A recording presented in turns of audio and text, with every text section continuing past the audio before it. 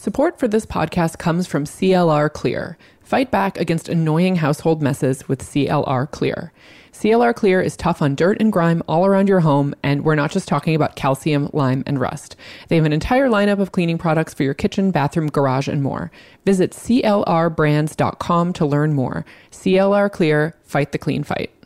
With beautiful templates and the ability to customize just about anything, Squarespace makes it easy to turn your great idea into a reality. And if you do get stuck, Squarespace's 24/7 award-winning customer service is there to help. Check out squarespace.com for a free trial, and when you're ready to launch, use the offer code GIRLFRIEND to save 10% off your first purchase of a website or domain. That's squarespace.com, offer code GIRLFRIEND for 10% off. Welcome to Call Your Girlfriend, A podcast for long-distance besties everywhere. She's Ann Friedman. She's Aminatu So. On today's episode, we are talking about MLK misremembered, the death of Mr. Peanut, and that age-old question, can a woman be elected president of the United States of America?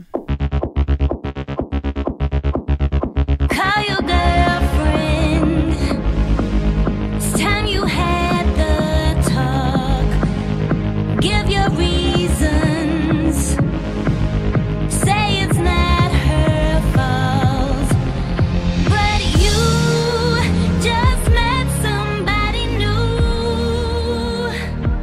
Tell her not to get obsessed, second guessing everything you say. Hi, how's it going? Oh, I'm pretty good over here. You know, I'm so cozy over here. I'm drinking this jasmine tea that I'm super into, so I feel 2,000 years old. What about jasmine tea is like a 2,000-year-old person? Jasmine tea specifically always makes me feel old. Like, I'm a tea, as you know, I'm a tea drinker. I don't do coffee drugs, even though I dabbled recently, and as you know, it ended badly. Oh my God. I actually feel like this is worth mentioning on the show because it's a cautionary tale, which is we were on our way to do our final book revisions in the desert, and like high on the agenda of what we had to accomplish in this week, we stopped at a Starbucks, and shout out to my mother, Paula Friedman, who always sends us Starbucks cards to keep us caffeinated on the road. Oh my God. Thank you, Paula Friedman. But we both ambitiously ordered large beverages late into the day, and the physical ramifications were real. Like, I will just speak for myself as someone who does coffee drugs every day. It was like a new level of intensity. I don't know, maybe because I got some sugar in it, but I was wired, and you had a psychedelic experience. I mean, okay, so the people need to know that I drink 2 coffees a year maximum, and they are watered down iced coffees. It's whenever I'm having a day that I'm like, I need to feel like a mainstream lady out in America.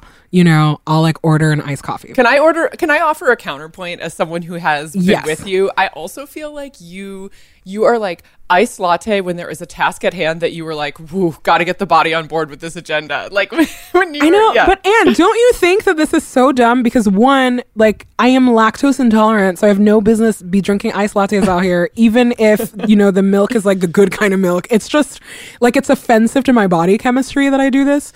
And also, I think that the real truth of the iced latte, this is like that feeling of, do you remember right when you turned 21 and you would go to a bar and you didn't know what to order? Which, like, for me, always ended up in like 7 and 7, you know, like. That's the only like reason I've ever had a screwdriver. Exactly. Like, you know, you're like you're just like standing there at the bar and you don't know what to do. And you're like, what did someone in a movie drink once? Or what's the drink that like somebody has mentioned in front of me? Totally. When I am in a coffee shop, that's the constant feeling for me.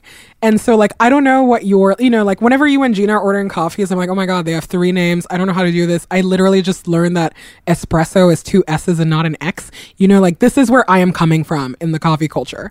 And so a latte was always this, like, very easy, like, I will always remember that.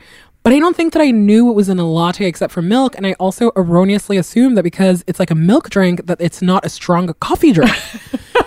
Anyway, all of this is what collided into me like having the worst coffee day of my life. Also, I just feel compelled to note for the record that it wasn't just like a coffee panic, what do I order? You ordered a venti, i.e. the one that is like the size of an outdoor construction bucket. Like a truly large coffee. But it's the same thing. It's like I don't know what the words mean. And so I'm being so vulnerable with you right now. It was just like panic of I was at the bar and the bartender was like, what do you want? And and I'm like, cocaine, please, 2 of them in the venti cup. And you're talking to someone who does like drugs and also like, does like study drugs. Coffee is bad. Coffee is my study drug. I still remember when there was like, 15 years ago, there was a very like funny, stuffy New Yorker article about college kids doing Adderall as a study drug. And it had that tone of sort of like an out of touch New York Times like trend piece, it was so funny. And they had a quote near the very end of the article from like a health expert who was sort of dismissing this as like something people should be worried about, and was essentially like, yeah, like coffee's a hard drug too. Like drinking a bunch of coffee on an empty stomach is the same thing as doing some Adderall. And I was just like, and my commitment to coffee is renewed. I felt like so empowered by that statement. I was like, without a prescription, I can continue to do my favorite drug to help me concentrate. Listen, Anyway. 2 things. One, whenever I see people drinking black coffee and they're like pouring into the cup, I'm just like, oh wow, you're doing heroin. Like that's how I feel. And 2, because I know that my doctor listens to this podcast, I do study drugs sanctioned by a doctor, not for recreation purposes. So I just feel like I really need to put that out there. As you know, my favorite song by Drake, Strength and Vivance. This has been too long in the coffee interlude, but I just need the people to know coffee is the hard drug, and truly, I don't understand how it's not like regulated. Right. And I feel the same thing, but with a different tone. Like, I need the people to know coffee is a hard drug, and I am so happy it's not regulated. I feel the exact same sentiment, but with a different tone. So we're drinking tea today. I'm drinking water, to be honest, right this moment. So, hey. Well, what are we talking about today? On our agenda today is we're gonna talk a little bit about MLK Day as an institution and also as a thing that inspires a lot of quote sharing on the internet. We're gonna talk about whether a woman can be president. LOL, but seriously. It was just MLK Day. How was yours?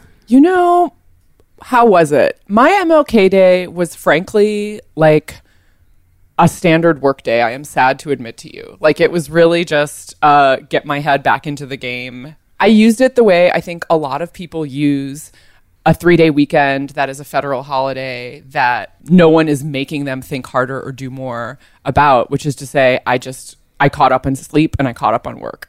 How was your MLK Day? It was kind of the best of both worlds in that I got to do a volunteer project, which is how I like to spend my MLK Day, but it was only for a couple hours in the morning. And then I got to catch up on the rest of just like setting my life up. And my feelings about MLK Day are always very strong when I work in like a corporate settings where I really feel that it is racist to make me work on this holiday. And when I work for myself, I really feel that it's body's choice. So that is true. You are contributing to like a corporation owned by a Black woman in this country every time you work for yourself. Yeah. And it's also the kind of thing where MLK Day to me is just a very wild kind. Like, one, I'm shocked that America even acknowledges MLK Day, like the America of today, in a sense where I'm like, okay, here is, it like on its face is actually a really good thing. And it does like genuinely surprise me that there is, like a Black revolutionary that people, and by people, I mean like white people are like, great, like, maybe this one belongs in the canon. But at the same time, they've like neutered the message so much that it makes sense that they're okay with it. So it's like MLK Day is always kind of a mindfuck.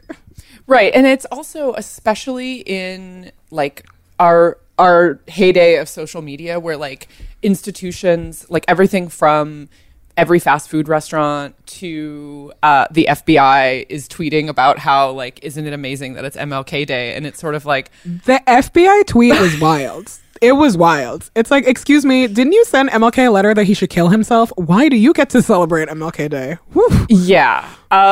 It is really, and also, I mean, like, to be totally honest, if there had been some kind of like public and systematic reckoning with the policies toward like civil rights activists and leaders, like maybe it would be okay to say something like that, right? Like you do get to acknowledge the contribution of people if you also acknowledge like the ways in which you actively worked against them at the time, or like if you actively acknowledge your role in their demise, frankly. You know what I mean? If doing so much work in that sentence. But I think that's important. Agreed with you. Yeah. No, I agree with you. And I think that the capitalism of it, so the brands and the whatever, that's a mind fuck, because so much of MLK's agenda was actually about economic freedom for everyone, right? And so that's one leg of the stool. The other leg of the stool is the political angle. It is truly wild to me, and I don't say this like facetiously at all, like it really like genuinely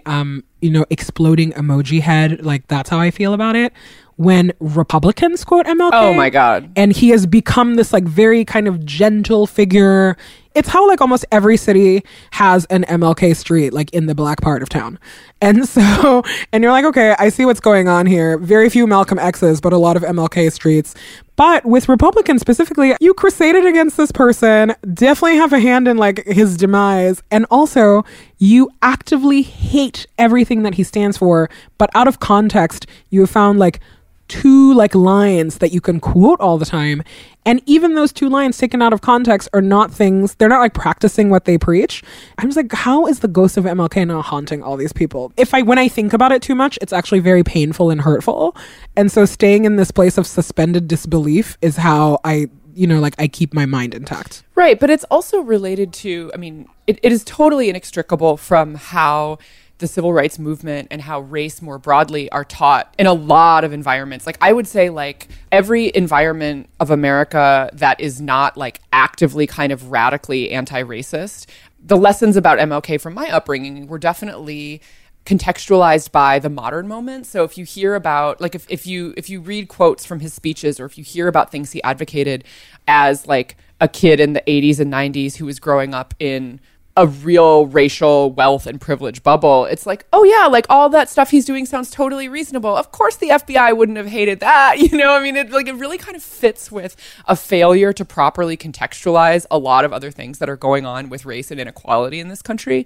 It's so telling that quote that the FBI tweeted was, "The time is always right to do what is right."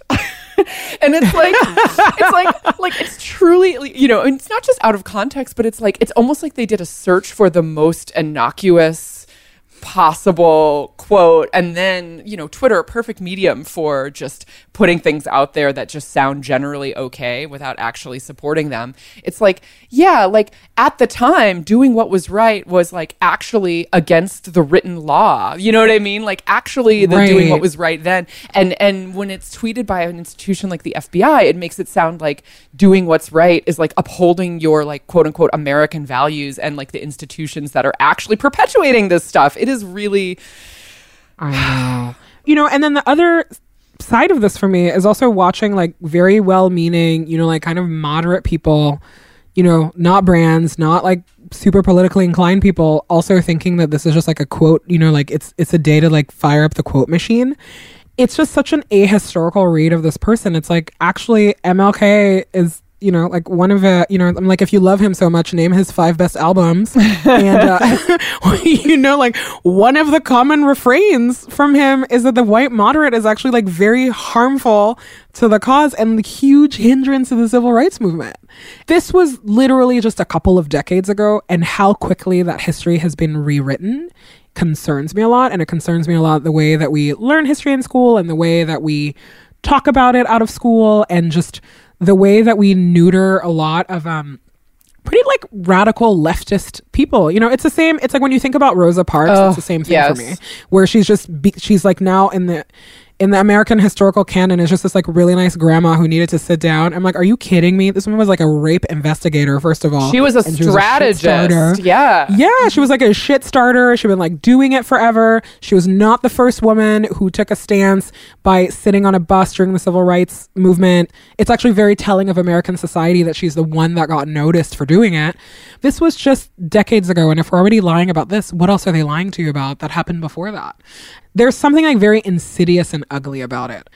And very much like, I know that there is so much that I don't understand about MLK. And I also, you know, on a personal level, is a very kind of difficult figure to even get around because, you know, stuff at home was like complicated with him. And then the stuff that you see on the screen. And there's a kind of particular sexism of that era, even within the civil rights movement, that is so hard to square against the ideals of like freeing people from capitalism and freeing people from slavery and all of these things. So there's just so much texture there.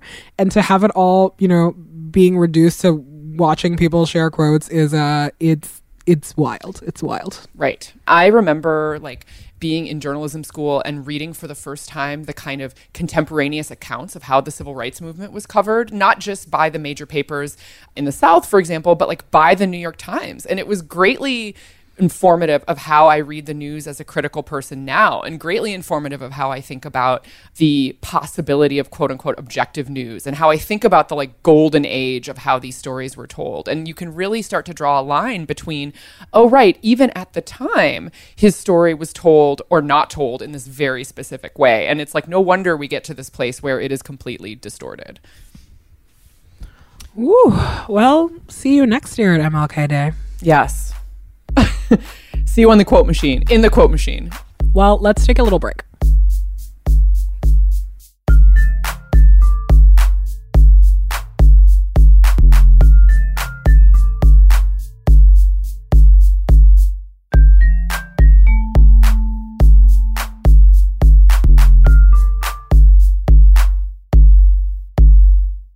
The beginning of a new year is an opportunity to create new habits to be our happiest, healthiest selves. If you want to sleep better and feel less stressed, you need Calm. Calm is the #1 app for sleep, relaxation, and meditation. Calm has sleep stories, which are like bedtime stories for adults. I love them. They can help you fall into a deep, natural sleep in minutes. They also have soothing music from artists like Sam Smith, guided meditations, breathing exercises, and so much more to help you relax and de-stress. And if you go to calm.com/girlfriend, you get a limited time offer of 40% off of a Calm premium subscription, which includes hundreds of hours of programming. Over 60 million people use Calm. Join them today to accomplish your goals tomorrow. For listeners of the show, Calm is offering a special limited time promotion of 40% off of a Calm premium subscription at calm.com/girlfriend. That's 40% off, unlimited access to Calm's entire library, and new content is added every week. Get started today at calm.com/girlfriend. That's calm.com/girlfriend. Turn your dream into a reality with Squarespace. Squarespace makes it easier than ever to launch your passion project. Whether you're looking to start a new business, showcase your work, publish content, sell products, or start a podcast, Squarespace is the tool for you. With beautiful templates created by world-class designers and the ability to customize just about anything with a few clicks, you can easily make a beautiful website yourself. Squarespace's powerful e-commerce functionality lets you sell anything online, and the analytics help you grow your site in real time. Everything is optimized for mobile right out of the box, and there's nothing to patch or upgrade ever. Literally, we use it so you know it is dummy-proof. Squarespace empowers millions of people, from designers to lawyers, artists to gamers, even restaurants and gyms, and podcasters, to turn great ideas into something real. Head to squarespace.com/girlfriend for a free trial. And when you're ready to launch, use the offer code GIRLFRIEND to save 10% off of your first purchase of a website or domain. That's squarespace.com/girlfriend, offer code GIRLFRIEND.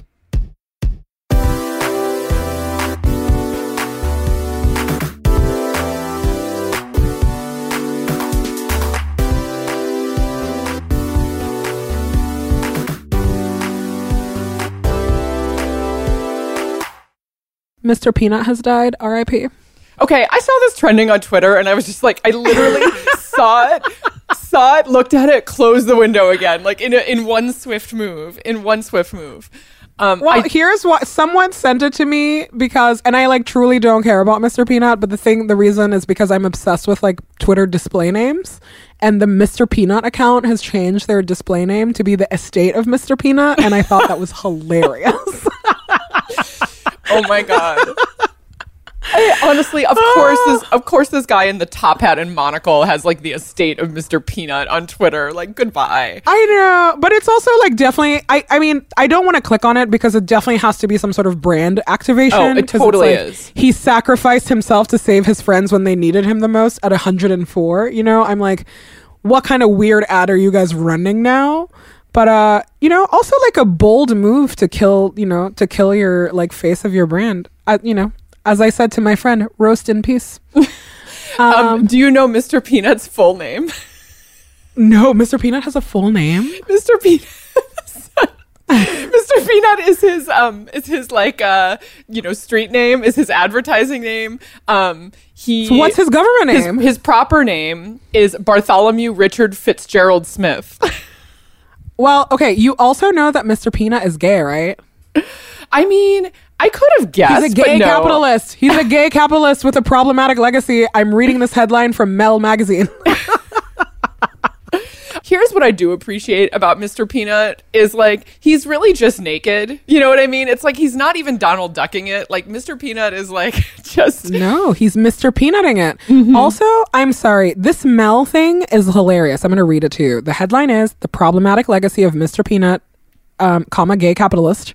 And the description: out and proud or not, Mr. Peanut has lived for a century as a slave trading aristocrat, selling his fellow legumes to a gruesome death by mastication. Wow. You know, I do always find it weird whenever food brands use the food as the face of the food. You know, it's like, why are they eating themselves? That's like not cool. Barbecue places called Mr. Oinkers or whatever. Like, yes. I know. Ugh. Also, Planters as a brand name has never sat well with me. Mm-hmm. I mean, it is just a too close for comfort to Plantation. I just love a monocle. You know what I mean? That's the problem. I'm just trying to find my way back. I'm like groping in the darkness to find my way back to something that feels like not just us on an absurdist tangent. I know. I feel like the closest political thing to Mr. Peanut is probably Pete Buttigieg. So, you know, speaking of Mr. Peanut, speaking of Pete Buttigieg, speaking of the election, what do you think about what's going on? Oh my God. Right okay, that's a good question. I actually feel like this is like, is it Pete Buttigieg? I don't know. I think you're being swayed Mr. by the Peanut Mel is assessment that he's a gay capitalist. I know, but he's like 100% Pete Buttigieg, like same height, same like, you know, McKinsey-ness. You know, but also like a little bit of Andrew Yang energy, I have to say. The aesthetic is off. The aesthetic is just off. I'm sorry. Like the bio points line up, but the aesthetic is not there. That's how Pete Buttigieg fans feel, and the aesthetics are not there. So there you go. I mean, Pete Buttigieg is like the aesthetics of like Midwestern microbrew, like wedding at a Midwestern microbrewery is kind of like the Pete Buttigieg campaign aesthetic. That is taking me out. That is, wow. I feel like we have to talk about whether or not a woman can be president in the year 2020. I mean, I go back and forth on this. On one hand, we keep getting closer and closer. And on the other hand, sometimes I go to bed and I think that the woman who's going to be president is probably not even born yet. Yeah, I mean, I think I was not eager to talk about this whole exchange between Bernie Sanders and Elizabeth Warren, wherein he claims that he was just like, listen, it's going to be hard for anyone to beat Trump because he's real bad, and will you go, you know, say dirty, terrible things about any aspect of your identity that he can. And Elizabeth Warren heard, I don't think a woman is going to be elected president in this country, or says that is what was conveyed. I am of the camp that, much like many things in which meaning is as much inferred as it is like overt and like on the table, that they both are probably 100% secure in like, this is exactly what I heard / this is exactly what I said. And also that they are both right, which is to say that like my feeling has always been like the biggest barrier to a woman becoming president is people thinking no one else will vote for a woman. Like the statistics are essentially women there's a CNN poll from this week that shows women saying, 20% of women saying a woman cannot win, and only 9% of men saying a woman cannot win. And that is like partially rooted in some truth. Women being like, we know that when push comes to shove, like men don't think specific women are up to this job. But I also think that there's just this sense of like despair that has set in, and rightfully so. And it's easier to kind of externalize that despair on everyone else rather than say, like, I personally wouldn't do this. I mean, I 100% agree with you. And, friend of the pod, Rebecca Tracer, wrote about this, I thought, in a really smart way in The Cut. And the gist of her piece, which I thought was so, is basically the point that you're making, is that worrying that it will make it tough for women in politics, like thinking that doesn't make someone sexist, which is, what Bernie Sanders is saying. Right. That's different from saying I won't vote for a woman. Right. Right. Yeah. That is different. It's not sexist. And it's one of those things where I'm like, they're both right. Mm-hmm. So worrying that women are going to have a hard time in politics doesn't make Bernie Sanders sexist. But for women to hear every day, like for them to hear those worries all of the time and to metabolize them and also to see how discouraging it is doesn't make Elizabeth Warren a liar. And so it's a very kind of interesting conversation to have, because you're right, everyone kind of imbues their own meaning into what they're talking about. But at the same time, this conversation to me is fascinating because it's obviously happening on the left. And to have so many people on the left like cry that, their candidate is being called a sexist and that he's a misogynist and blah, blah, blah, which is clearly not all that's going on here, that worries me in terms of like, I'm like, if we are not getting this conversation right, we're not going to get this conversation right in a national election. And I think that Rebecca's point also, that was like something that I haven't stopped thinking about. And it's this like line that she wrote in the article about how talking in any kind of honest way about marginalization becomes a trap for the marginalized, is something that is so like, that has stayed with me since I read this, because to me, that is like the crux of the matter. It's, why can you, like, and by you, I mean like why can we not be honest about how things are hard for people? Like, no one is calling anyone sexist or misogynist. I'm like, we actually have the words for that. And when we want to call you sexist or misogynist, we can just do that. But I think that it's so silly on its face to make women feel that it's not going to be hard for them to be president for reasons that have nothing to do with personality. And that it's hard. If it wasn't hard, we would already had a woman president. And it's also hard to have this conversation and not think of the backdrop of the last election, right? Where everybody was very much like, here are the specific problems with Hillary Clinton. And they have all of their own feelings about that. And not recognizing also that the reason that woman gets to be the first woman who can run in a real way for president is because she's a circumstance of every way that like sexism has shaped politics in her time. Of course you have to be married to like a former president to run as the first woman president. Of course you have to have this kind of access. Of course. It's not a coincidence that the next woman who's running for president is literally a teacher and like sounds like Tracy Flick. I was like, these are the ways that women accede to power. If it was not the case, we would be having a different kind of conversation altogether. Yeah, and it's funny, when you said last election, I have been thinking a lot more about how 2008 felt, specifically when you made that comment about how pointing out this kind of deep bias and unfairness like always does not work out well for the people who are actually suffering as a result of that bias and unfairness. It made me think of an essay that Adam Serwer wrote back in 2008 about Barack Obama and about how any attempt to point out not even like people as racist, but like pointing out like tropes as racist, or pointing out comments as like racist, or pointing out assumptions as racist, immediately became a negative thing against Obama. And he wrote something very astute, which is that like, when the narrative is dominated by white people and the common white experience is of being accused of racism as opposed to like experiencing like the hurt and pain of actually being on the receiving end of it,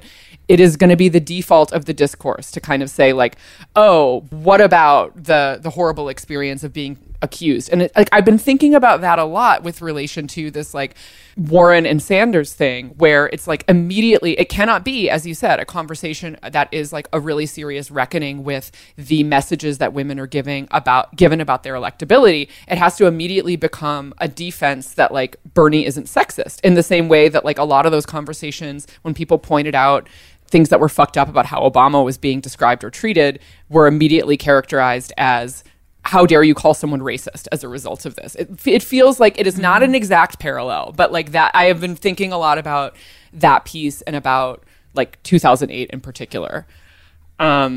Because man, one thing that I've been particularly frustrated by is that basically pop culture stan culture is what is happening in politics also. People are just like stans of their candidates. And I was like, well, actually, you should be deeply distrustful of anyone who is running for president just because they're running for president. Running for president is corny. And one of these people is going to save us, but you cannot believe in them so much that you don't see something that's wrong in either of them. Like none of these candidates are perfect. Right. Like keep your critical faculties about you. I know, but people don't. And I'm talking about like on the left, you know what I mean? This is not a, forget the other side. Like that has been like really wild to take in. And it's one of those things I was like, if you're an Elizabeth Warren fan and Bernie Sanders wins, that's obviously the America you want to live in. And if you're a Bernie Sanders fan and Elizabeth wins, that is also an America you want to live in. It's not the best America that you could have either way. Like, I'm sure that that's how people feel. But I'm like, wouldn't you want to live in either of those Americas better than you want to live in the America that you have right now? Probably.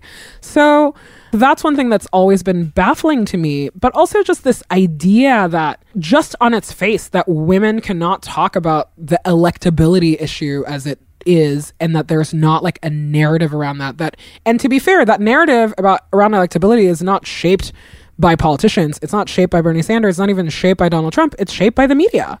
And so thinking about how we cannot have these like constructive and critical conversations, and how that's a problem actually for the future of all of our ideas and the future of what we want the country to be, it concerns me greatly. It's funny. I actually thought you were going to end that sentence slightly differently, because it definitely is related to the media. But I would have finished that sentence with, is because of like the lived everyday experience of sexism and how entrenched it is. And it's like when I really just think back, like when I saw that CNN poll that was like 20% of women say a woman can't win versus 9% of men say a woman can't win, is because men are not on the receiving end of the kind of subtle and pervasive sexism that women are. And like, right. Yeah. And really, but I mean, no, ahead. but I guess I just want to say that like, and it's that lived experience of saying like, I have not ascended to the job I'm capable of in my own workplace, or my home, it features an unequal division of labor, like that kind of really deep personal knowledge of the ways in which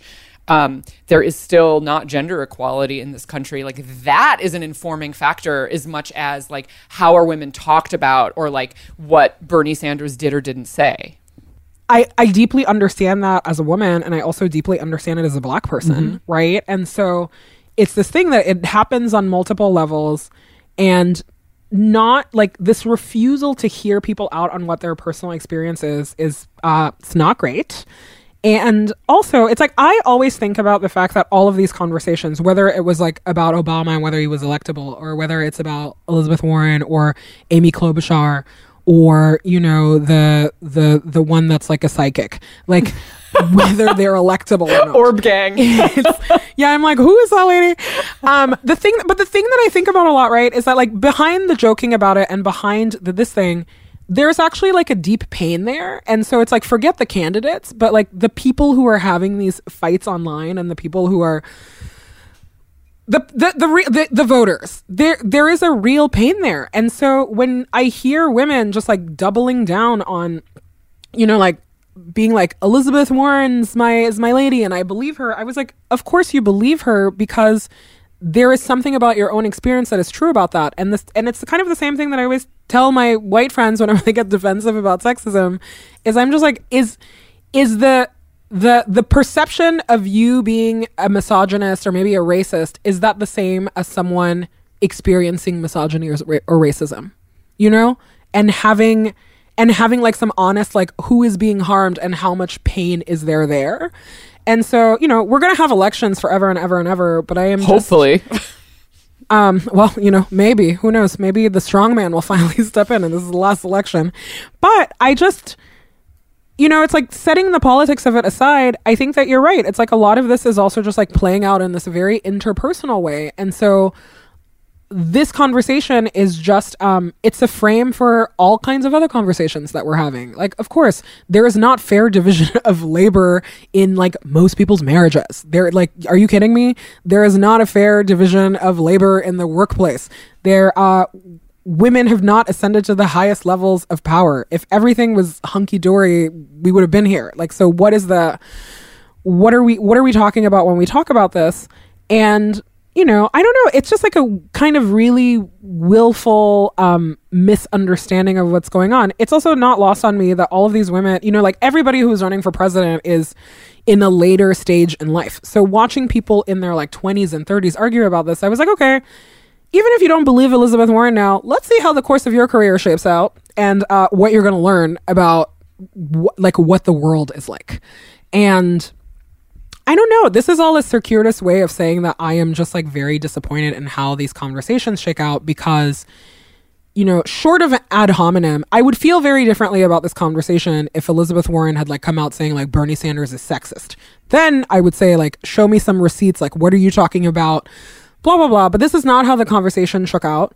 And the meaning that everyone is making out of it is so, some of it is really beside the point of what the issue is. If we had a healthy gender dynamics and we had parity, we would not be having conversations about whether women are electable or not. Yeah, and no matter who those women were. And the part that also makes me really sad, like, is about the ways in which these messages are like coming from inside the house. You know what I mean? Like, and again, this is why I think the kind of is Bernie Sanders a sexist is like so far afield from the actual point. Like, there's this anecdote in Rebecca Tracer's piece where she describes interviewing Elizabeth Warren in 2018. And I'm gonna read it because I find it so heartbreaking. So Rebecca writes, "We were talking then about the kinds of things she'd been told back in 2011 when she was considering a run for the Massachusetts U.S. Senate seat against popular Republican incumbent Scott Brown, who had beaten a woman, Martha Coakley, in 2010. Warren remembers the phone calls telling her, 'You can run, but you better understand, Massachusetts will not elect a woman to an office this big.' Those calls, she told me, were friendly calls. That was the saddest part, the most infuriating part about these calls.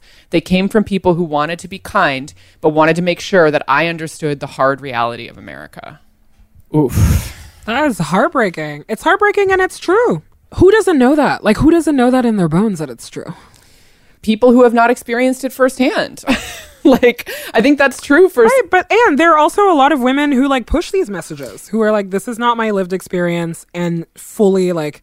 And I think that it's really easy to be like, there's a lot of internalized misogyny. Sure, like, a lot of women can also have these ideas, but it's just... that on its face, to me, I'm like, the story of America like bears that out. Oh, for sure. And I guess I didn't mean to disagree about like the veracity of that statement. I guess I'm thinking more about like, also, who do we give permission to kind of articulate that? And like, how can we talk about this experience without it being a self-fulfilling prophecy? Because part of me is like, I really wish that like the Bernie Sanders response had been even more emphatically to kind of say essentially what we have just said, like, that like American life is still so deeply unequal, and like that contributes to this feeling that like, this country will not back a woman for a job like this. And that does not mean that a woman is not capable, but like, just like some kind of greater recognition of, as we were saying, the kind of lived experience and pain of that. And then you wouldn't have to have a situation where like the previous iterations of this campaign, or essentially up to now, where you have Elizabeth Warren, aside from being asked directly about it in an interview, really downplaying the kind of pain and, hurdle that quote unquote friendly phone calls like that and like that attitude represents. Like, like what if we could fully acknowledge that and also say like, okay, like we're going to all collectively decide not to, we're going to vote about how we wish things were. And I actually think that like, there's been many things said about like Obama and yes, we can as a message and things like that. But like that as sort of this rebuke to the idea of like, no, we can't have a black president, like was a really brilliant. I mean, obviously that slogan is doing a lot of work in a lot of different ways, but I think in the context of this conversation, it was like no, you get to decide that we can in fact have a Black president if you will it, you know.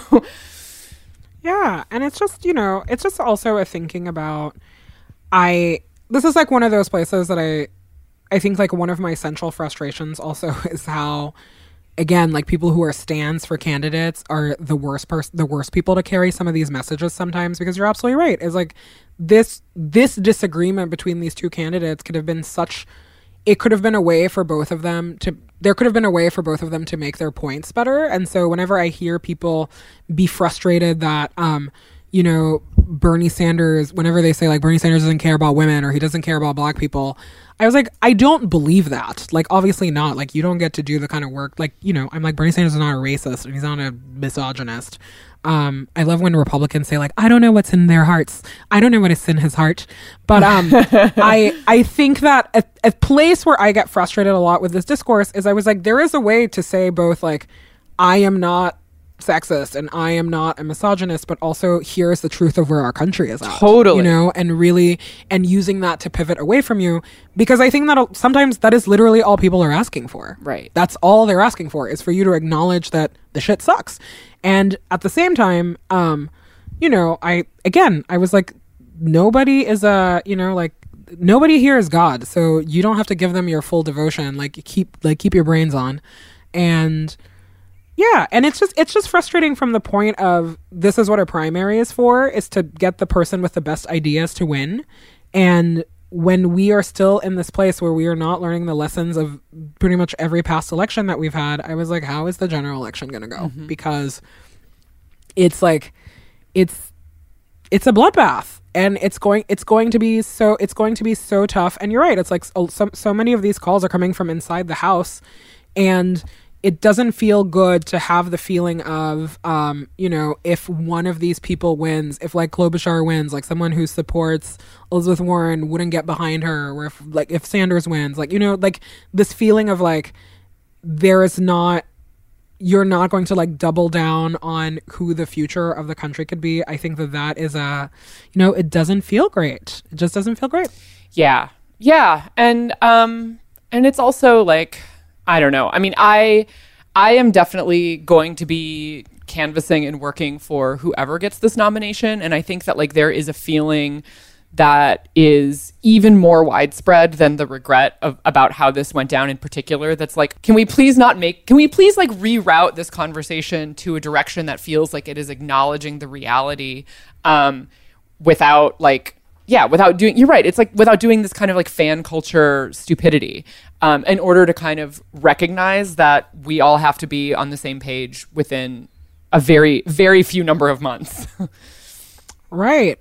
This is also a great segue to the next thing that we want to talk about. Oh my God. Because this, you know, like this idea that, because I'm hearing this so much, and one part of me is like, God, this can't be true. And then on the other hand, I'm like, this probably happened in the last election anyway. This idea that like, you know, like if Bernie wins, the Warren fans are going to stay home. And if Elizabeth Warren wins, like the like whatever, the vice versa of that. And was this Hollywood Reporter cover with Hillary Clinton on it. Oh, man. About this documentary that is premiering that I am so excited to see at Sundance this weekend. But, you know, like her saying that nobody likes him, like legit made me cackle out loud, Anne, because I don't think I've ever heard that said about a man in power out loud before. Like it like fully, I was like, this is hilarious before like everything else about it set in. And I obviously like have to watch the documentary to see it in full context and see what this is about. But I think that the prevailing feeling from this, you know, from the quote and from the trailer or whatever, was that Hillary Clinton was saying that she would not support who the nominee was if that nominee was Bernie Sanders. She has obviously said that that is not true on her social media, but I thought that the kerfuffle around it was so interesting.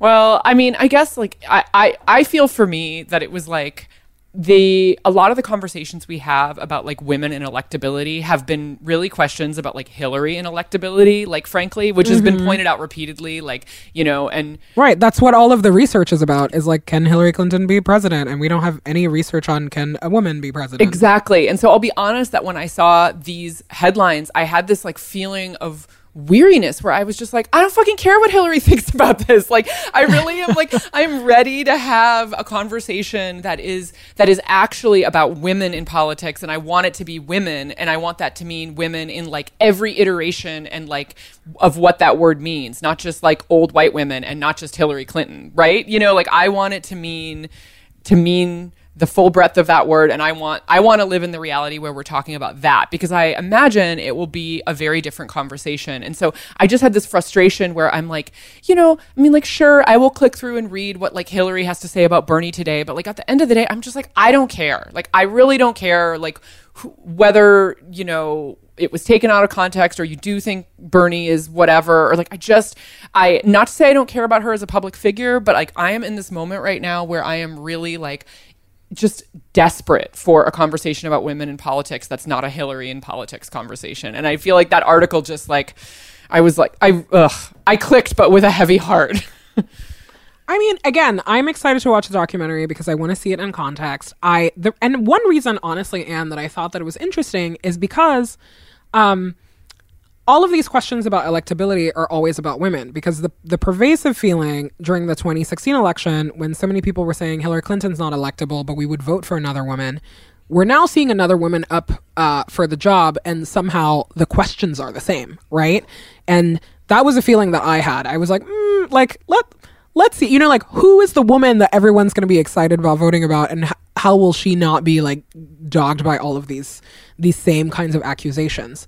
And so I think that was one thing that I don't know, I've been thinking about that a lot. I've also been thinking a lot about how men just do not face these same kinds of questions. You know, there's like, Bernie Sanders does not strike me as a cuddly, nice person, and that's not what I need in my president. So I'm not saying that should be the case. I was like, you are a competent person who does your job, who like cares deeply. Like, you have every quality that I want in a president.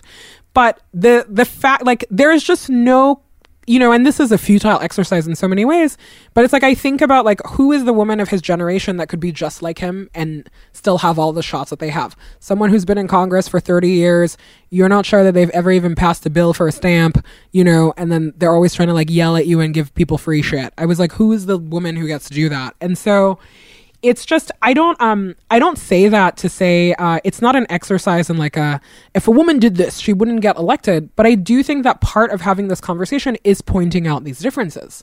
Of part of why this Hillary Clinton thing ruffled a lot of people is also because it's not an issue whether like a man is likable or, you know, like, that's not a point in the electability. We literally have like the worst human being as president, and that was not a, you know, I don't think that any pollsters over there were going like, oh, like, what if he were nicer? What if he baked cookies? What if he toned it down? You don't have to worry about that if you activate white nationalist impulses. You don't have to worry about things like that. I know, but I still think that it is like instructive on how we have these conversations, because part of the reason that like being a powerful woman in this way is not interesting to me in the least. Like, there's not enough money to make me want to do this, because one, public office doesn't pay a lot of money, but two, like, there is something just like very much, I was like, why would you, if you are a woman, like, why do you put yourself through this knowing everything that you know about it? And and this is true for Republican women also, like the high wire act of both being like hyper competent and fitting this mold of what a powerful woman TM is supposed to be. It's something that's so tough, and it's never anything that, like, all kinds of men get to run for office, whether you're Bernie Sanders or, you know, like one of those, whether you barely won your race for mayor. Right, you barely won your race for mayor. It's like Elizabeth Warren has like beat an incumbent Republican before. No one else who's running against her that's a man has done that. And I was like, shouldn't that count for something? It's just like, all of these things are interesting to me. It's like on the men's side, there's like Bernie Sanders. There's like those three dudes that they all look like Florida basketball coaches. I cannot tell them apart. There's so many of them is like the range, the kind of man that you can be to run for office, it seems like it is limitless. And when you're a woman, it is actually a very limited kind of possibility, both in the imagination of the country and probably in like your own personal imagination. And so I think that the Hillary quote in that context it activated a lot of this thinking for me. And, you know, and in the end, it's like she came out and said, like, whoever the nominee is who I'm going to support. And also, again, like when I go back to like the media is who is shaping these narratives, it's like I am dying to have a conversation about women in politics writ large that is not anchored by, you know, the full weight of just like one woman's political career. There's an entire institution that could make that happen for me. And so far, they're not interested in doing that. Yeah. And I feel like that last statement is exactly like what I was getting at when I was like, woof, when I clicked this. When I clicked it, I was just like, I don't know.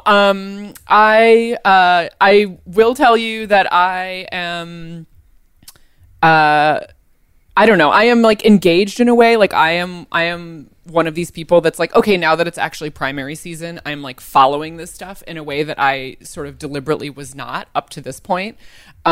For reasons of like long game and also just almost like as a protest vote. Like I really believe that like the electoral process should be shorter in this country. And I'm like, okay, I'm going to tune in at the juncture of the primaries. But I am also starting to think about like, what are the rules for myself around how I'm keeping perspective on every twist and turn and quote, be it from a current or former candidate. Right. I watched that like Vice Brown and Black forum. I hope I'm saying it right. Sorry if I didn't. But it was funny because I have not watched, and I think I watched one debate, but I really have not been tuned into the ups and the downs of the race or whatever. And it was funny because watching that forum was the first time that I heard from at least 4 of these people who are seriously running to be president. And I was like, oh, Amy Klobuchar, that's what your voice sounds like. I'm keeping an eye on it, but very much like whoever wins, I will throw my full weight behind you. But also, you know, just like always be critically thinking of these people. Okay, and with that, I will see you. I will see you at the polls. See you on the internet. Where will I see you? I don't know. I'll see you in New York next week. I'll see you in New York next week. You can find us many places on the internet. Callyourgirlfriend.com, Apple Podcasts, Spotify, Stitcher. We're on all your favorite platforms. Subscribe, rate, review. You know the drill. You can call us back. You can leave a voicemail at 714-681-2943. That's 714-681-CYGF. You can email us, callyrgf@gmail.com. Our theme song is by Robin. Original music composed by Carolyn Pennypacker Riggs. Our logos are by Kenesha Sneed. We're on Instagram and Twitter at callyrgf. Our associate producer is Jordan Bailey, and this podcast is produced by Gina Delvac.